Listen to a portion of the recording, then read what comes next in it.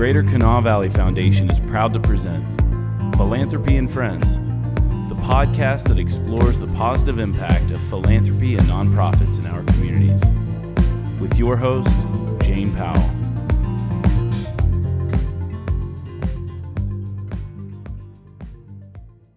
Hi, my name is Jane Powell. Welcome to Community Connections, brought to you by the Greater Kanawha Valley Foundation.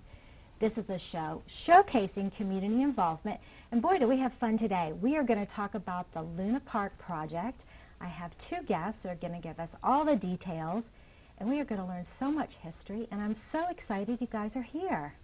Glad to be here, Jane. Yeah. So Corey Zinn, you are a media partner with the Luna Park project, and Marilyn McCune, you are the project manager who has all the details and more data than I ever want to know about this.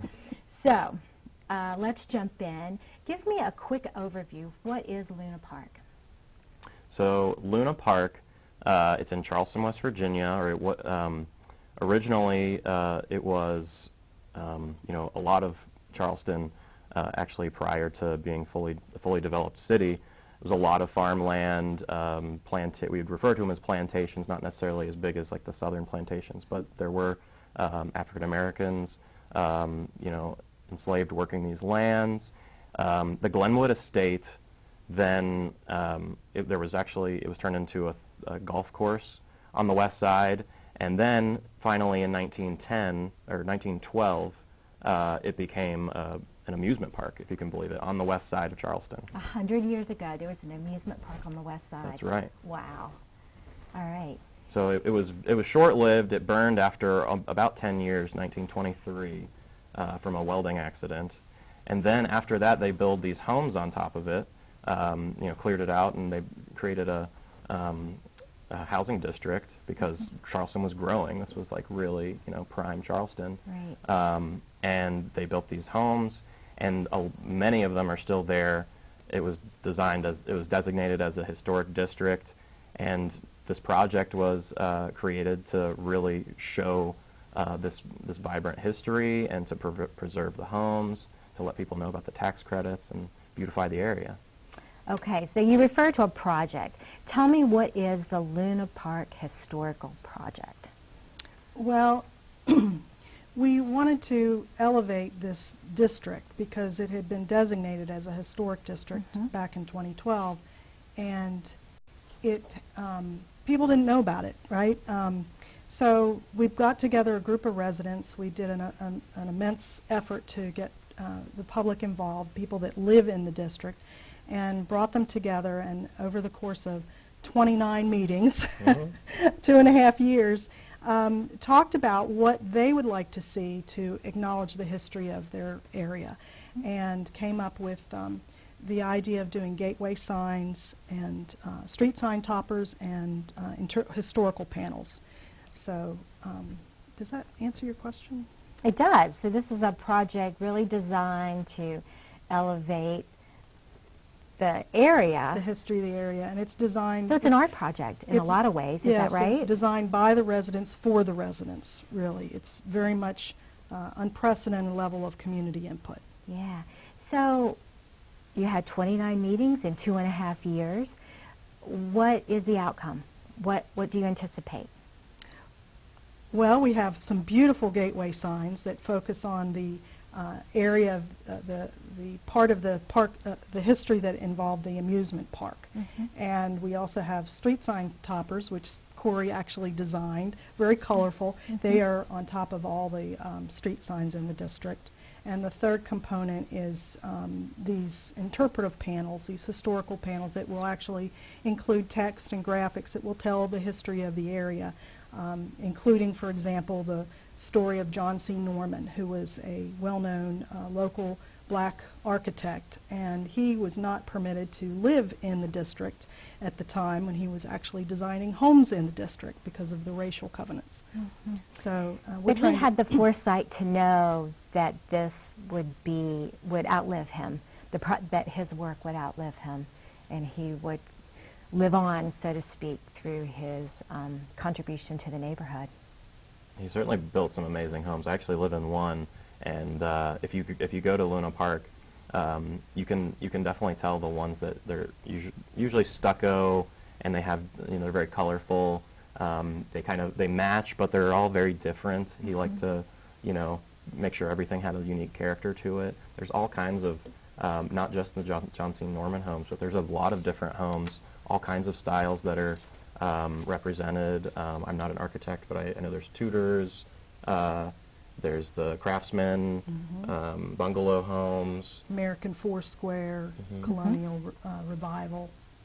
And these tax credits, can allow homeowners, makes it a lot easier to preserve these historical homes because they take a lot of work.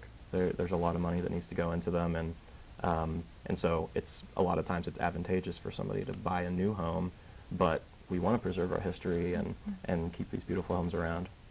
So we kind of touched on that Luna Park is on the west side, but and because of the art, the toppers, and the street signs, as you drive west on the boulevard, you can see some of the toppers. I know they go back into the neighborhoods, but just even driving down the boulevard, that you can begin to see the art that's happening.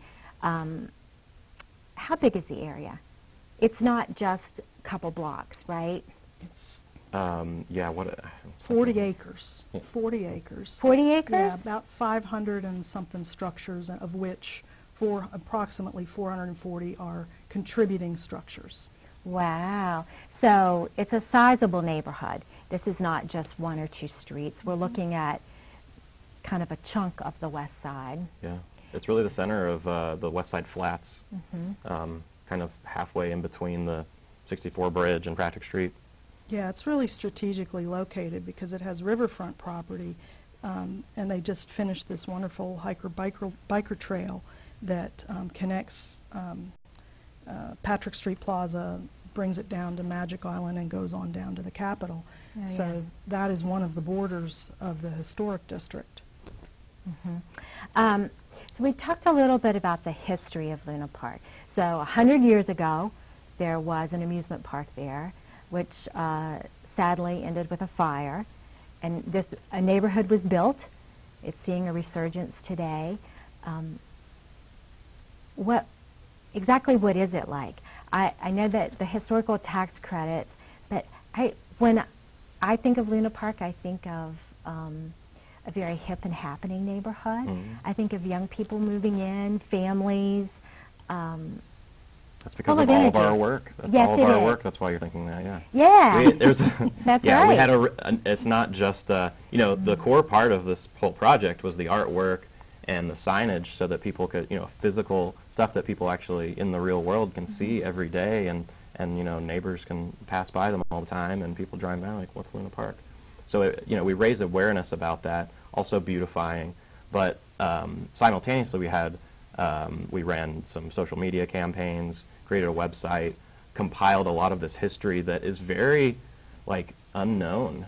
We had to dig through a lot of archives at Culture and History, and people were really pulling from different corners, saying, "Well, I think we have all we can find," which is crazy because it's like 100 years ago, but really a lot of people don't know anything about it, and a lot of the people that live there before this project, they're like, there was an amusement park where my house is standing. That's crazy. I did have one of my neighbors, Robin. She said they used to talk about it in school. She grew up on the west side, and she's like, yeah, we know Luna Park. We used to learn all about that. But now, new people who move in or people just passing by can say, oh, okay, there's something about this Luna Park, and go to our website. We've produced videos that go through the history if you're wanting to deep dive a little more. And then, even the artists, Blake Wheeler and Glenn Brogan, that created these 4 big 5-foot gateway signs. You should go check them all out. They're really nice, and So they all these- tell the story as well. Those are the big circle signs that I see, right? And the part that's yet to come are the interpretive panels. So the idea is that there will be kind of a little walking trail down from the boulevard through the neighborhood. And because it connects easily to Elk City, we're trying to make sure that there's a pathway through the west side so people can walk safely and learn about the history of the area. Yeah, walkable. That's huge for a neighborhood. Corey, you touched on partners and working with the volunteers. Tell me how this project was different than other projects. You've worked with the planning department in the city of Charleston. You've had a lot of contributors. Would you like to speak to that, Mary Lynn? Because this project was a little bit differently organized in that it was partnered with the city, with Greater Kanawha Valley Foundation, and also the It's community. really resident-led, because a typical project that the city would do would have one or two public input sessions. You know, the community could come and over the course of one or two meetings and say what they thought, and the city would take that input and go off and make decisions and implement the project. And from the very beginning, this was resident-led, and resident voices were first and foremost, and the city was responsive. So there were 29 meetings over the course of 2.5 years. We had 47 people make it to one meeting, 27 made it to 2 or more, and we had a core group of about 8 to 10 that came to most of So them. a lot of input. A lot of input, and we did a lot of public outreach. We started off with a survey before the project and an education effort. We then followed with asking for input on the street sign toppers that Corey designed. We had multitudes of colors, and we got the community decided which design they favored, and that was the design that was produced. We did a photo contest. We did outreach around that. And we had 163 residents that voted for the street sign topper. I can't remember how many participated in the photo contest. And they're purple, right? Yeah. I love that. And then we did a post survey. So we had a team of volunteers that were willing to go door to door, and that was really impressive. And we had a paid media partner, and Corey made the difference in, you know, capturing all the stories that had already been produced, putting them onto the website, and doing these new videos that showcased the history of the area. So it really, it was important to me to showcase the positive and things that, because the West Side is often portrayed in a negative light. And the stigma of the West Side is something that we really are actively trying to combat through the media campaign that we did, which kind of tends to focus on aspects that are not normally captured in the media. So I'm really pleased about that. And I think it paid off, because when we did the after survey, we had 80% of residents saying that they liked living in Luna Park, and 71% said they felt safe living in their neighborhood, and 81% said they could trust their neighbors. So a lot of positive news. I think the street signs and the artwork give them pride in their neighborhood. Yeah, I love looking out my window. I mean, especially since I designed it, but even regardless, like, it's just, it just brightens up the neighborhood. Makes you feel like you're somewhere special. It is nice. Yeah. And I think people feel that way. It's been a really huge challenge, because you know, most people are aware of the challenges on the West Side, as far as everybody talks about the negative stuff, but you know, we were coming in saying, like, we're going to push forward some positivity here, because we got to start somewhere. And we had a lot of people pushing back and saying, like, why are you working on art when we have all these other issues? But it all factors in together. Yes. So it's important that we say, here's the history, here's why the West Side is the West Side, and let's remember what it was like 100 years ago. And that was a huge challenge, in that the park was whites only. The historians haven't found concrete evidence of there were whites only signs or anything like that, but we have pictures, and just knowing that it was a Jim Crow state at the time. Blacks and other ethnicities weren't allowed in unless they were working. We have pictures of African Americans, working in the kitchen, but not playing on all the rides and doing all the fun stuff. And then the neighborhood that resulted, and as Mary Lynn said, John C. Norman built some of these homes, a famous black architect, that he couldn't live in the neighborhood. And it wasn't until, I think, the 50s or 60s, I can't remember the year, but the deed restrictions were officially lifted, and then it slowly became a very ethnic, one of the most ethnic neighborhoods in West Virginia. And so the challenge became, how do we celebrate our history, and just all the parts that's like, wow, it's so cool that there was a park here, that there could be a park, it really, I think it just kind of, it brightens up just these opportunities, being like, wow, like this area could be something else, you know, Charleston could be anything. So a silly little aha moment for me was realizing that there was a Park Avenue in a Park Street. Like, oh, well, that makes perfect sense. It was a park. Yeah. Just never really connected those Yeah, two. if you look at the map, so the red line on the outside, that is the actual historical district, the designated district. The blue line is where the park was itself. And people will be like, why is the west side so crazy, all these like winding streets? It actually was, one, because of a creek. They used to run, and there used to be bridges that actually would, to get you to the park. And then they ran those, and the park border was actually went along that creek, and so they created the roads around it. And then whenever they, you know, kind of leveled everything and created these flats, it just all kind of stayed that way. And so it's really cool to peer back and see, oh, that makes sense. And Park Avenue and Drive, you know, at one point, Park, I can't remember which one, would go around the park, and one of them was created afterwards. But Yeah, that's fun. We mentioned historical tax credits. It's a benefit to being there. How, who's eligible for those? How does that happen? So the eligibility, first of all, you have to own, your home has to be, because there's a few homes that are in the district that aren't, that were Contributing. built, aren't contributing. They were maybe built in like the 70s or something. Most of the historical homes were built in the 20s, 30s. But that's an application process. 40s. And is that through, who does that go through? State Historic Preservation The State Office. Historic Preservation takes care of that. And that's an application based on the properties and, yeah. And there's different tax credits. Some are for just residential homeowners, owner-occupied, and some are for if your property is producing income. And so the one that's, if you have an income-producing property, which I'm assuming can include if you're doing an Airbnb in your home, that's 45%. The other one is just 20%, but still it helps to offset your upkeep costs, your maintenance, and your rehab costs, which these homes are, you know, they need upkeep, they need maintenance to preserve them. So it's a valuable tool, and It also helps, there's a percentage, I think, and I remember this was, so something to remember before you go and buy a historical home, and there's a certain amount that, you know, if you're just kind of making little changes over time, you may not actually be eligible for the credits. You have to be investing a little bit, a certain percentage of the So tell me, value of the home. what's the future look like for Luna Park? What's going to happen? What's the next plan?